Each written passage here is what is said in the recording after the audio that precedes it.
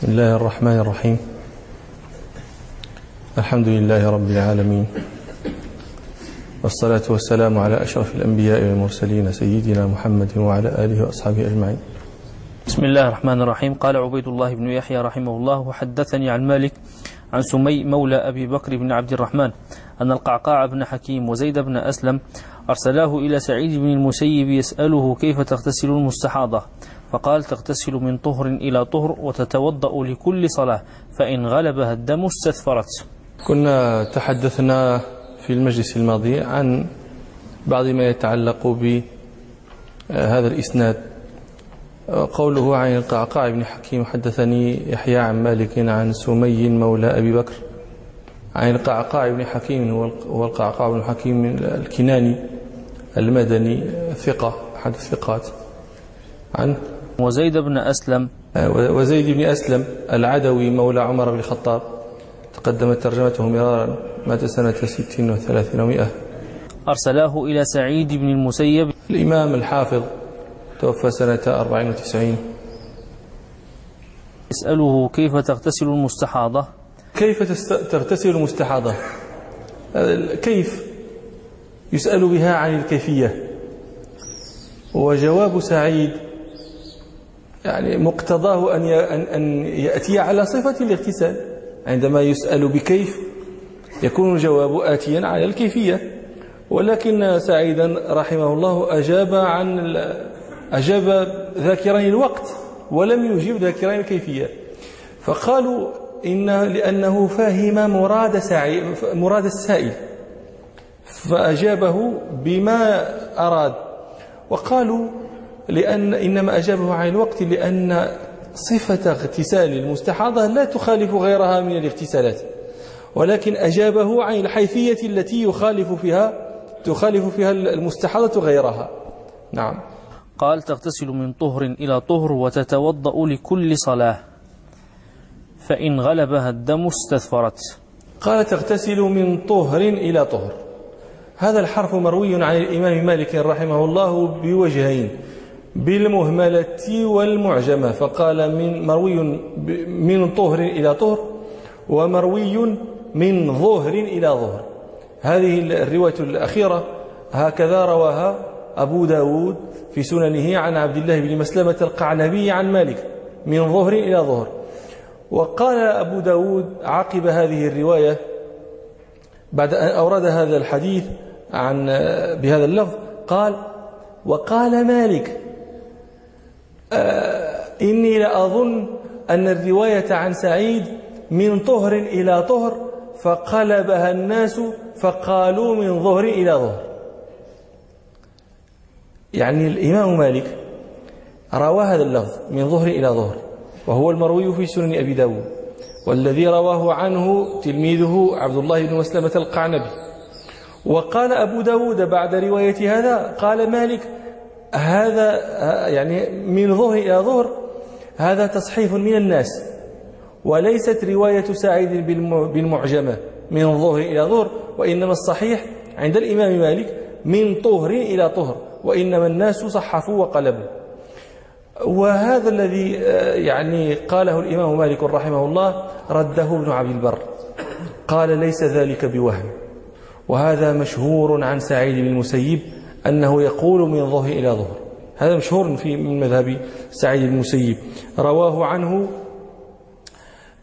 سفيان الثوري عن سمي مولى أبي بكر عن سعيد بن المسيب من ظهر إلى ظهر، ورواه سفيان بن عيينة عن سمي مولى أبي بكر عن سعيد بن المسيب من ظهر إلى ظهر، ويعني رواه عنه غيرهم.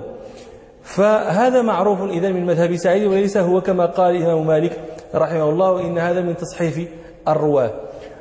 ولماذا قال الإمام مالك إن ذلك من تصحيف الرواة؟ لأنه لم يظهر له معنى في يعني أن تغتسل المستحاضة كل يوم في الظهر، لأنه هذه الرواية من ظهر إلى ظهر ما معناها على هذا القول؟ ما معناها؟ معناها أن المستحاضة تغتسل كل يوم في الظهر، والإمام مالك على القول بأن المستحاضة تغتسل كل يوم لم يظهر له تخصيص وقت الظهر بالاغتسال، لم يظهر لتخصيص وقت الظهر بالاغتسال معنى، فلذلك قال إنما هو تصحيف. والذين يعني أثبتوا هذه الرواية عن سعيد قالوا إن وقت الظهر وقت حرارة، وإذا كان الحر ويعرق الناس تظهر في المرأة الروائح التي يجب إزالتها، فلذلك شرع لها الغسل أو استحب لها سعيد الاغتسال في ذلك الوقت لما يظهر من الروائح وهو وقت اشتداد الحر. وقالوا ولذلك يعني شرع اغتسال الجمعة في ذلك الوقت، ثم هو وقت يعني ليس وقتا يصعب على الناس فيه الاغتسال. أما على الرواية التي يراها الإمام مالك من طهر إلى طهر، فهذه تعني أن المستحاضة إنما يجب عليها أن تغتسل إذا طهرت. معناها طهرت أنها خرجت من الحيض، ولا نعني بطهرت انقطاع الدم عنها لأنه هي مستحاضة، وإنما نعني بطهرت أن تخرج من الحيض وتدخل في وقت الاستحاضة. حين تخرج من الحيض يجب عليها الاغتسال لرفع حدث الحيض، وليس يجب عليها غسل آخر إلى أن تحيض مرة أخرى ثم تطهر من ذلك الحيض، وإن تمادى الدم بها لأنه دم استحاضة. وهذا معنى قوله من طهر إلى طهر. ولو وكون المستحاضة يجب عليها غسل واحد إذا خرجت من حيضها ولا يجب عليها شيء آخر، هذا مذهب الأئمة الأربعة، نقله عنهم ابن قدامة في المغني، ونقله الكندهلوي الحنفي، ونقله غيرهما. نعم. قال تغتسل من طهر إلى طهر وتتوضأ لكل صلاة. وتتوضأ لكل صلاة وجوبا عند الأئمة الثلاثة، واستحبابا عند الإمام مالك رحمه الله. وإنما رأى الإمام مالك أن المستحاضة يستحب لها أن تتوضأ لكل صلاة ولا يجب ذلك عليها وجوبا، لأنه رأى أن النبي صلى الله عليه وسلم قال إنما ذلك عرق. الدم الخارج من الموضع هو دم عرق، ودم العرق لا يوجب خروج الدم من العروق لا يوجب الوضوء، كما لو خرج من أي عرق في أي موضع من الجسم فلا نوجب عليها الوضوء بذلك. فلذلك قال الإمام مالك إنما يستحب لها أن تتوضأ ولا يجب عليها ذلك وجوبا. والجمهور يستدل بأمر النبي صلى الله عليه وسلم المستحاضة بالوضوء في أحاديث كثيرة، منها حديث الصحيحين عن فاطمة بنت أبي حبيش وفي آخره ثم توضئي لكل صلاة.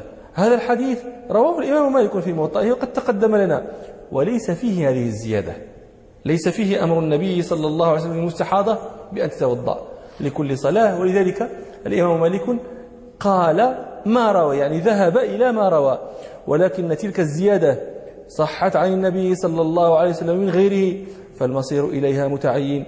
فالأظهر ما قاله الجمهور أن المستحاضة يجب عليها أن تتوضأ لكل صلاة. نعم. فإن غلبها الدم استثفرت. فإن غلبها الدم استثفرت. إن غلبها الدم استثفرت أي شدت على الموضع خرقة بعد أن تحتشي بقطن ليمنع ذلك، لتمنع الخرقة يعني نزول الدم. وطبعا يقوم مقام هذه الخرق المصنوعة الآن، فهي يعني لا تدع الدم يبرز ولا يسيل. وقوله استثفرت هذا مأخوذ من الثفر. الثفر فرج الدابة، يعني وهو إن كان في الأصل يطلق على السباع لا يمنع ذلك من استعارته لبنات آدم. وهذا الحرف مروي في سنن أبي داود عن القعنبي عن مالك استذفرت بالذال المعجمة، وهو مأخوذ من الذفر. الذفر هو كل ريح كان منتنا أو كان طيبا، فقوله يعني إذا غلبها الدم استذفرت أي أزالت الريح الذي قد يكون يعني نتج عن الموضع بأن تطيب الموضع.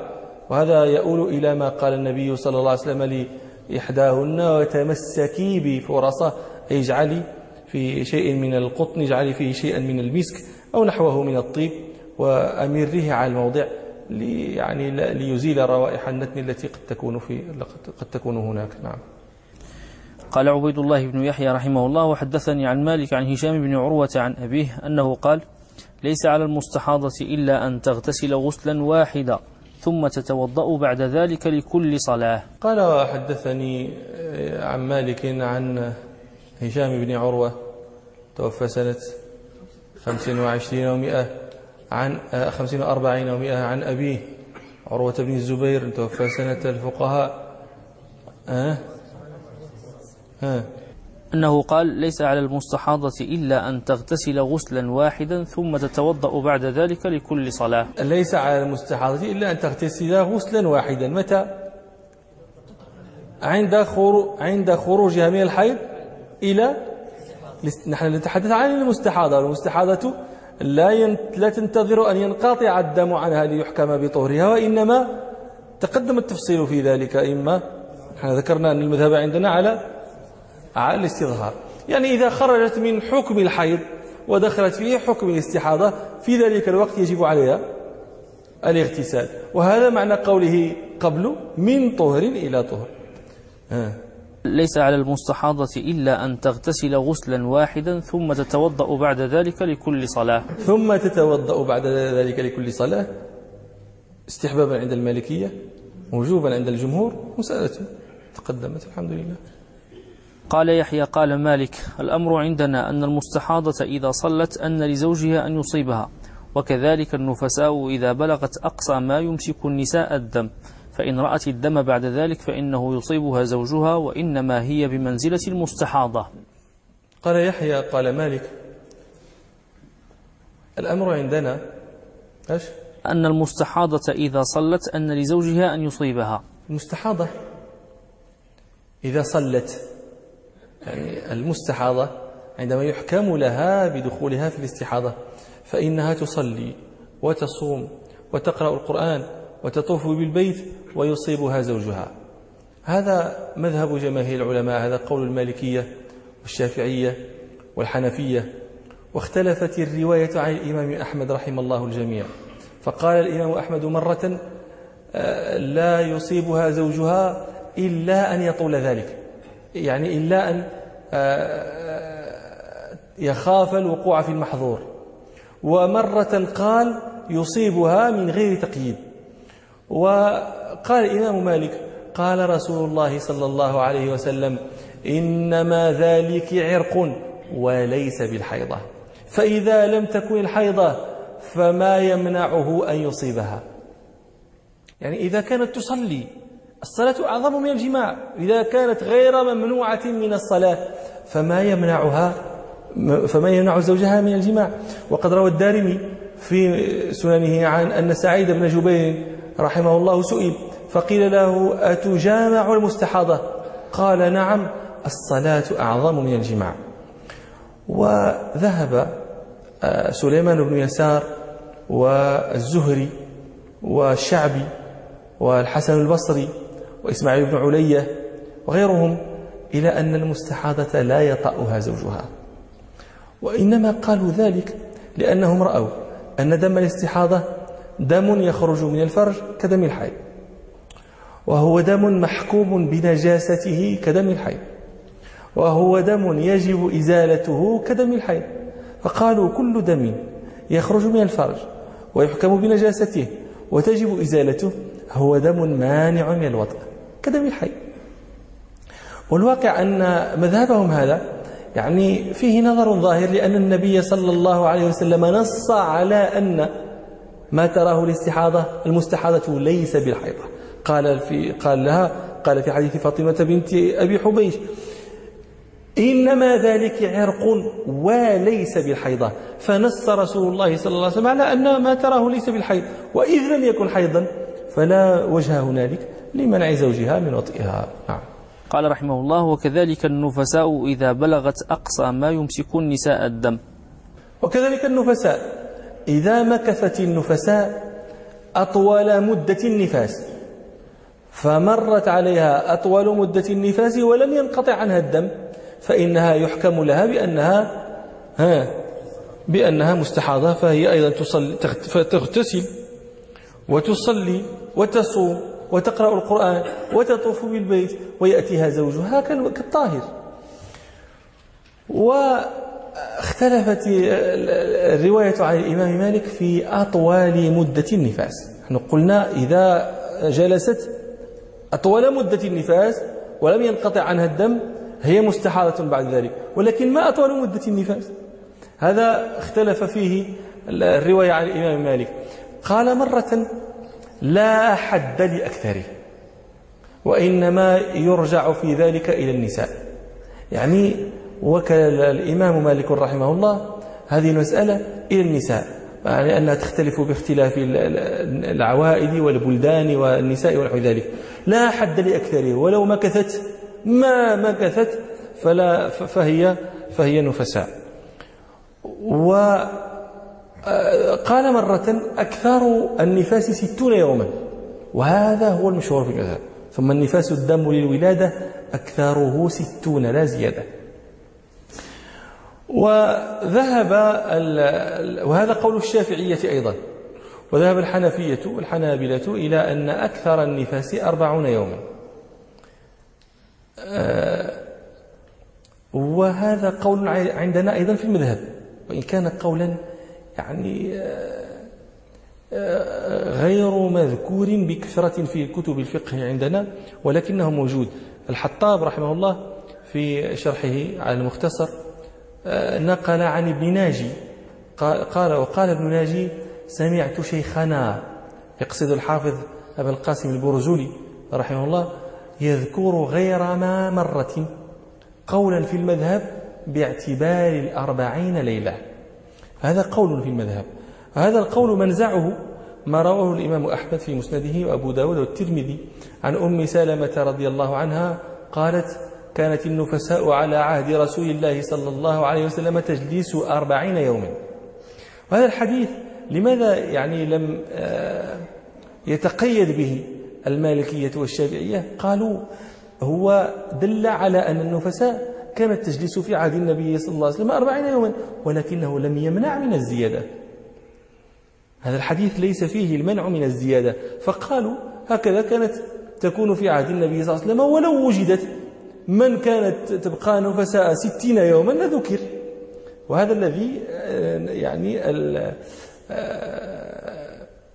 هذا السبب في عدم التقيد به من طرف الإمامين مالك والشافعي رحمهما الله. نعم. فإن رأت الدم بعد ذلك فإنه يصيبها زوجها، وإنما هي بمنزلة المستحاضة. هذا ظاهر. نعم. قال يحيى قال مالك: الأمر عندنا في المستحاضة على حديث هشام بن عروة عن أبيه، وهو أحب ما سمعت إلي في ذلك. أحب ما سمع الإمام مالك رحمه الله في هذا الشأن حديث هشام بن عروة عن أبيه. وهشام بن عروة عن أبيه إما أن يراد حديث فاطمة بنت أبي حبيش أول أحاديث الباب، وهو أصح حديث في هذا الشأن، مخرج في الصحيحين والموطأ وغيرها. وإما أن يراد به يعني ما نقله هشام بن عروة عن أبيه أن المستحاضة إنما يجب عليها غسل مرة واحدة ثم تتوضأ لكل صلاة. نعم. قال الإمام مالك رحمه الله تعالى: باب ما جاء في بول الصبي.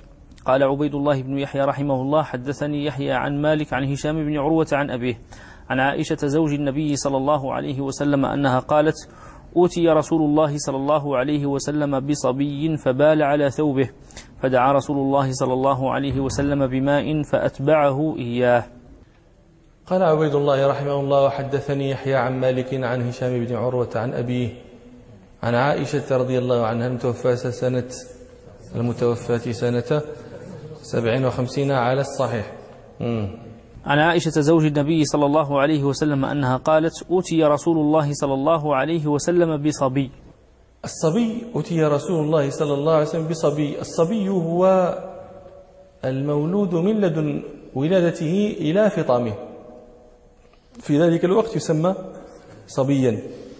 كان من سنة الصحابة رضي الله عنهم والناس قبلهم والناس بعدهم أن كانوا من سنة الصحابة أن يذهبوا بصبيانهم إلى النبي صلى الله عليه وسلم ليدعو لهم ويحنكهم ويسميهم تبركا به صلى الله عليه وسلم. وتلك سنة الناس بعده أنهم كانوا يذهبون بأولادهم لمن يتوسمون فيه الصلاح فيدعوا لأبنائهم ويسمونهم تأسيا برسول الله صلى الله عليه وسلم. نعم.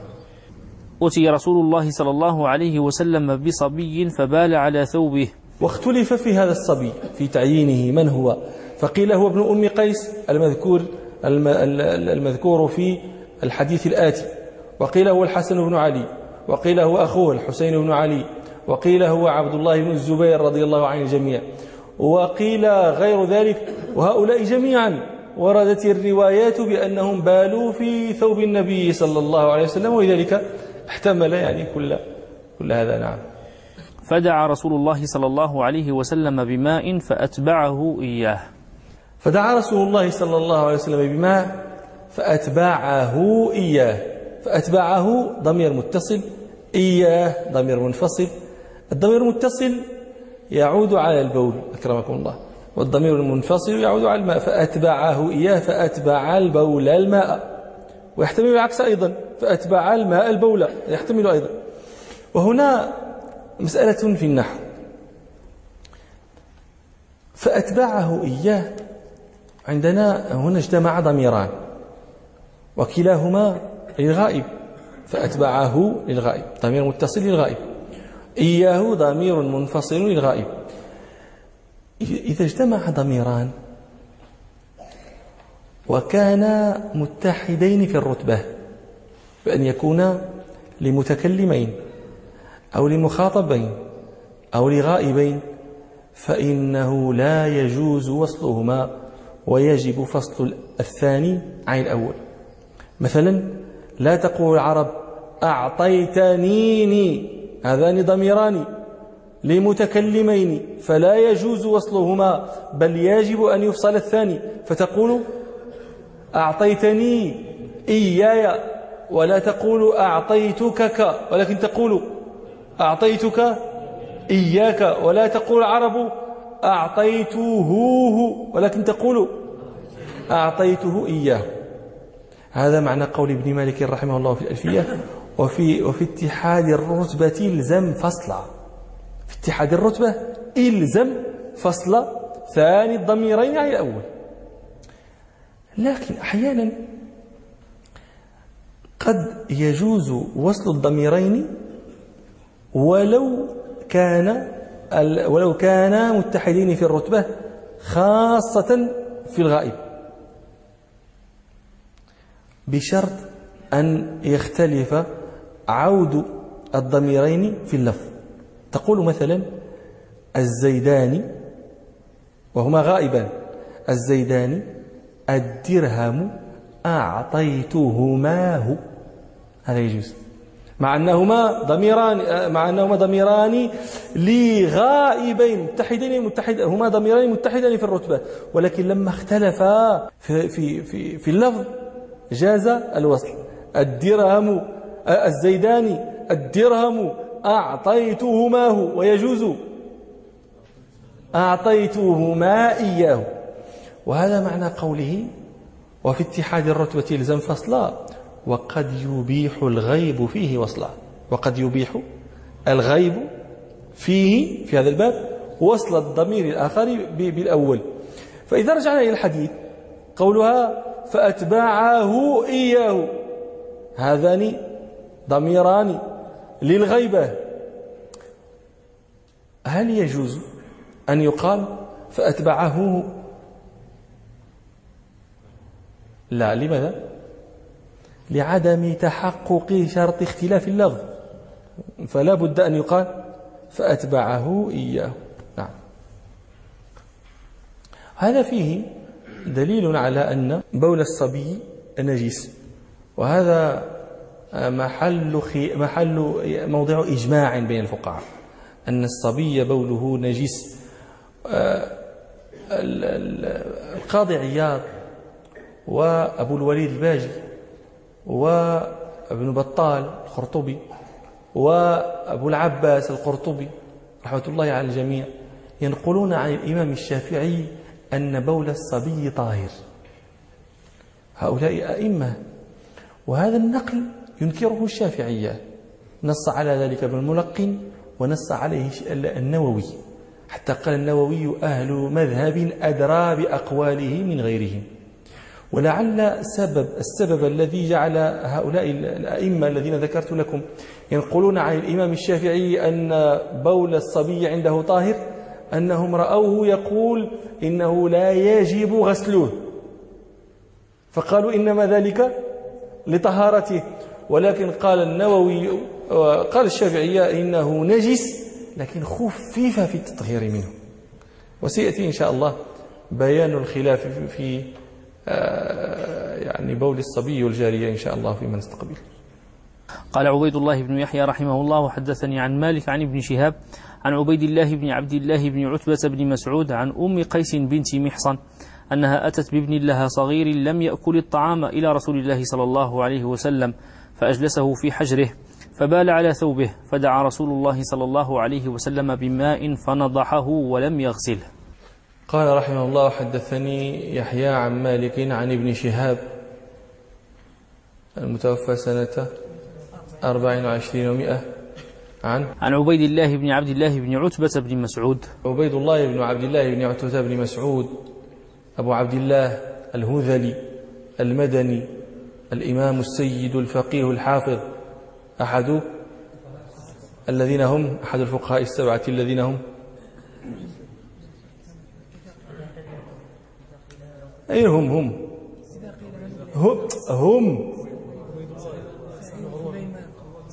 هم عبيد الله عروة قاسم سعيد أبو بكر سليمان خارجة سعيد فقل هم عبيد الله هو عبيد الله بن عبد الله بن عتبة بن مسعود زيد عروة بن الزبير زيد القاسم بن محمد بن أبي بكر زيد سعيد بن مسيب زيد أبو بكر بن الحارث بن هشام سليمان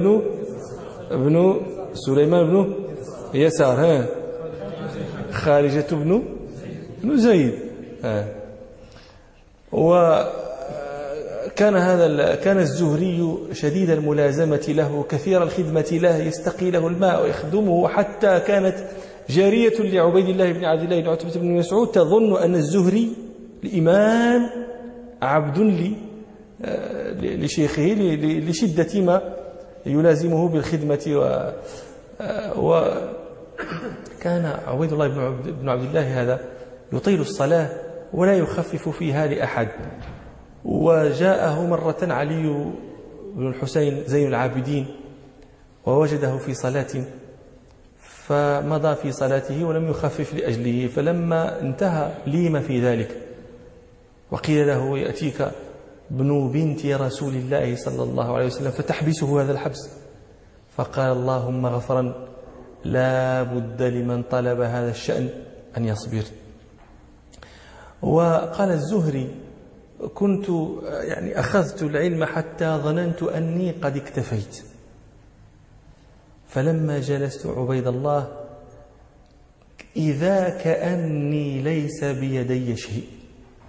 هذا من كثرة روايته وتبحره في العلم رحمة الله عليه.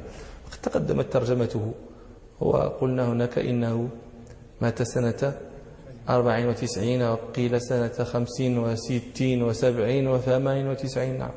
عن أم قيس بنت محصن. عن أم قيس بنت محصن قال السهيلي الإمام دفين مراكش أحد 7 رجال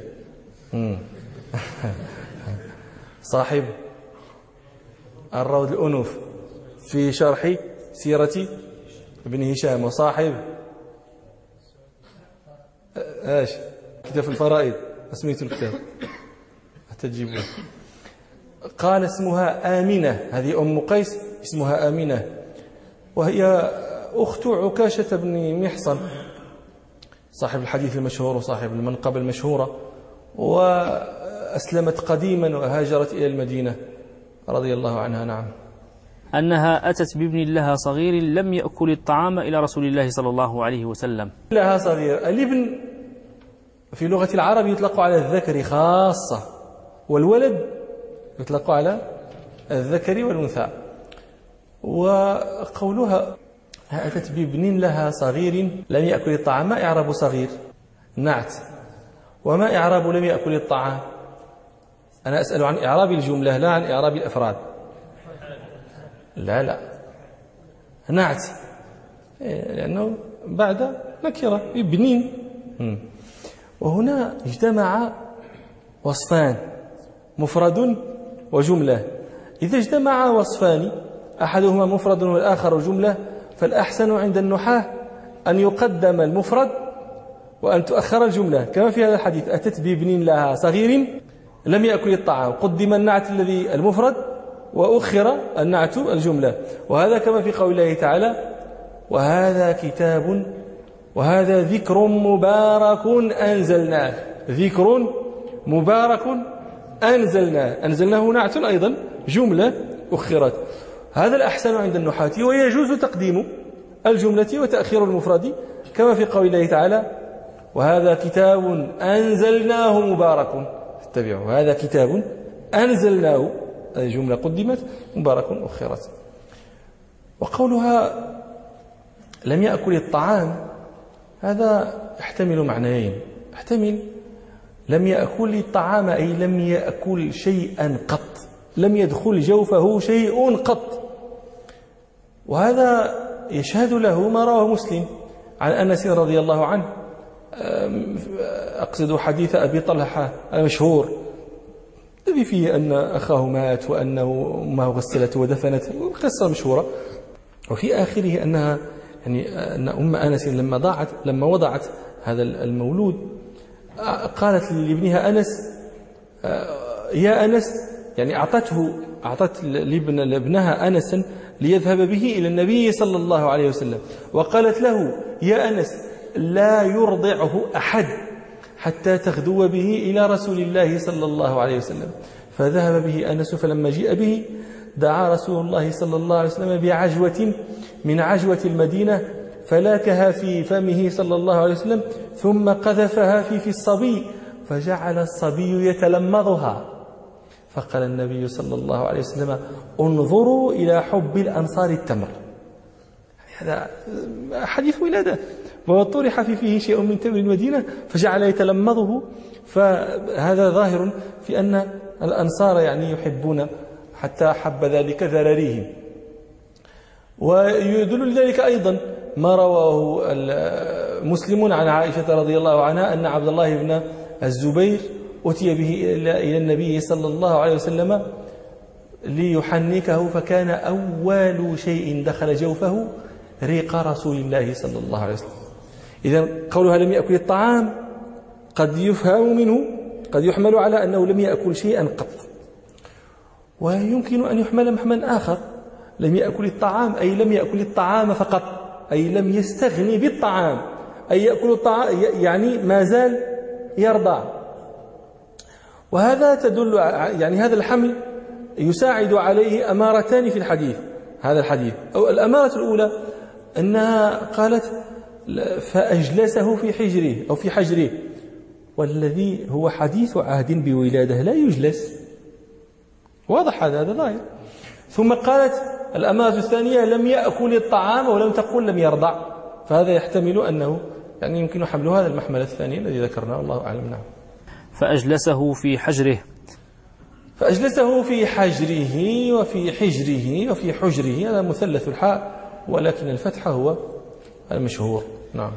فأجلسه في حجره فبال على ثوبه، فدعا رسول الله صلى الله عليه وسلم بماء فنضحه ولم يغسله. فبال على ثوبه، الهاء مع هذا الهاء في ثوبه على أي شيء تعود؟ هذا موضع اختلف فيه الشراح. أكثر الشراح يقولون بال على ثوبه أي ثوب رسول الله صلى الله عليه وسلم، وبعض الشراح يقول بال على ثوبه أي على ثوب نفسه، وهذا الوجه ضعف.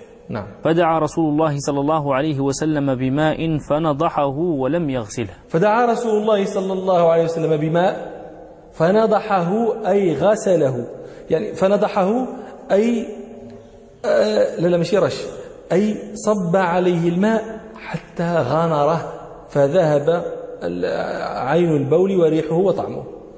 ولا نقول رشه، المالكية لا يحملون نضح هنا على رش، سيأتي بيان السبب. إذن نضح هنا معناه صب عليه الماء حتى غامره، فيعني ذهبت عين النجاسة وذهب ريحها وذهب طعمها. وهذا يسعف فيه يعني تقدم لنا مرات أن النضح يطلق على الرش ويطلق على الصب والسكب، حملنا النضح هنا على ذلك لما رواه في الصحيح عن عائشة رضي الله عنها أن النبي صلى الله عليه وسلم أتي بصبي فأجلسه في حجره فبال عليه فدعا بماء فصبه عليه، فقالت رضي الله عنها فصبه، فلذلك حملنا هنا نضحه على معنى الصب. وهذا الحديث والذي قبله يعطيني حكما في يعني ما حكم بول الجارية والغلام. الغلام إذا أكل الطعام وانقطع عن الرضاعة بوله كبول أبيه نجس باتفاق، لا خلاف في هذا بين العلماء. ولكن إذا كان يرضع ولا يأكل طعاما هذا موضع اختلاف فيه الفقهاء.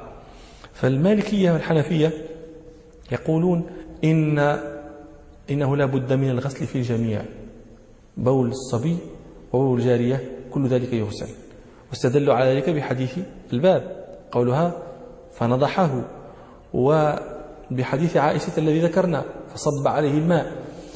والصب والسكب والغمر يعني هذا كله دليل على وجوب الغسل، إنما وقالوا هذا الغسل يعني يكتفى بالسكب والصب ولا يشترط فيه العرق والفرك. وذهب الشافعية، هذا القول الأول وقول الحنفية وقول المالكية وقول الشافعية في رواية، وذهب الحنابلة والشافعية في رواية أخرى إلى أن بول الجارية يغسل، وإلى أن بول الصبي بول الغلام يرش ولا يغسل.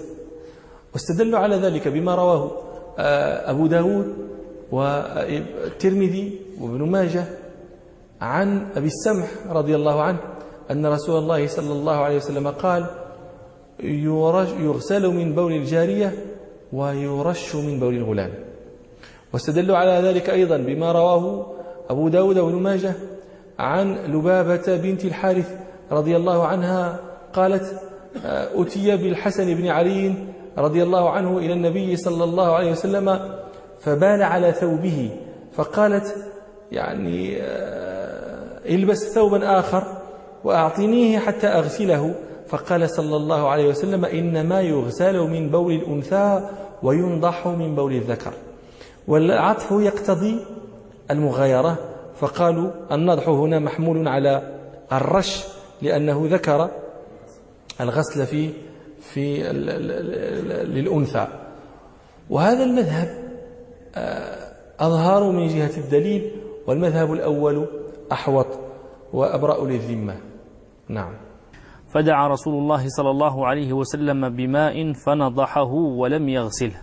قالت ولم يغسله، هذا قولها ولم يغسله استدل به بعض المالكية على وجوب الدلك في الوضوء وفي الغسل.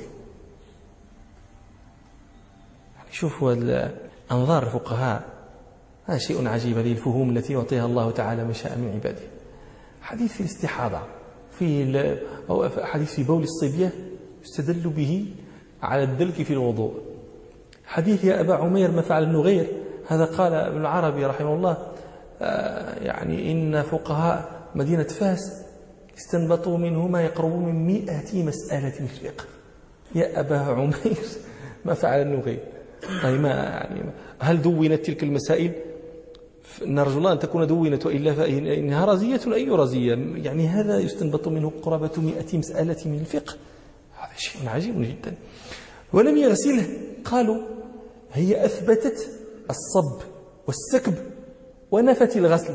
معناه أن الغسل لا يقتصر على الصب وعلى السكب، وإنما فيه شيء زائد على الصب وعلى السكب، وهذا الشيء الزائد هو الدلك، لأنه هي أثبتت الصب وأثبتت السكب ونفت الغسل، فقالت فنضحه ولم يغسله.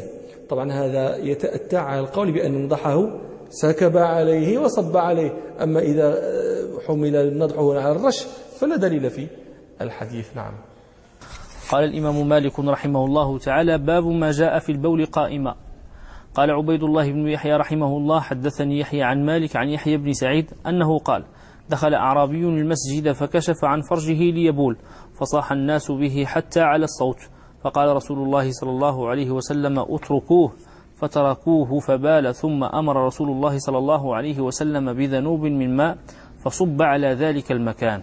قال عبيد الله رحمه الله: وحدثني يحيى عن مالك عن يحيى بن سعيد عن يحيى بن سعيد الأنصاري القاضي إمام المدينة في وقته، شيخ عالم المدينة وعالم المدينة في زمنه، توفى سنة قيل سنة 44 وقيل سنة 50 و40 و100. زيد. أنه قال: دخل أعرابي المسجد فكشف عن فرجه ليبول. ما هذا الحديث؟ مرسل. هذا مرسل.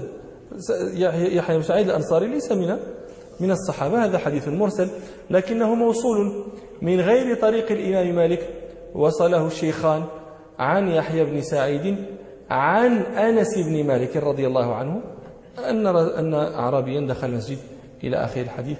نكتفي بهذا. سبحانك اللهم وبحمدك، أشهد أن لا إله إلا أنت، أستغفرك وأتوب إليك. الحمد لله رب العالمين.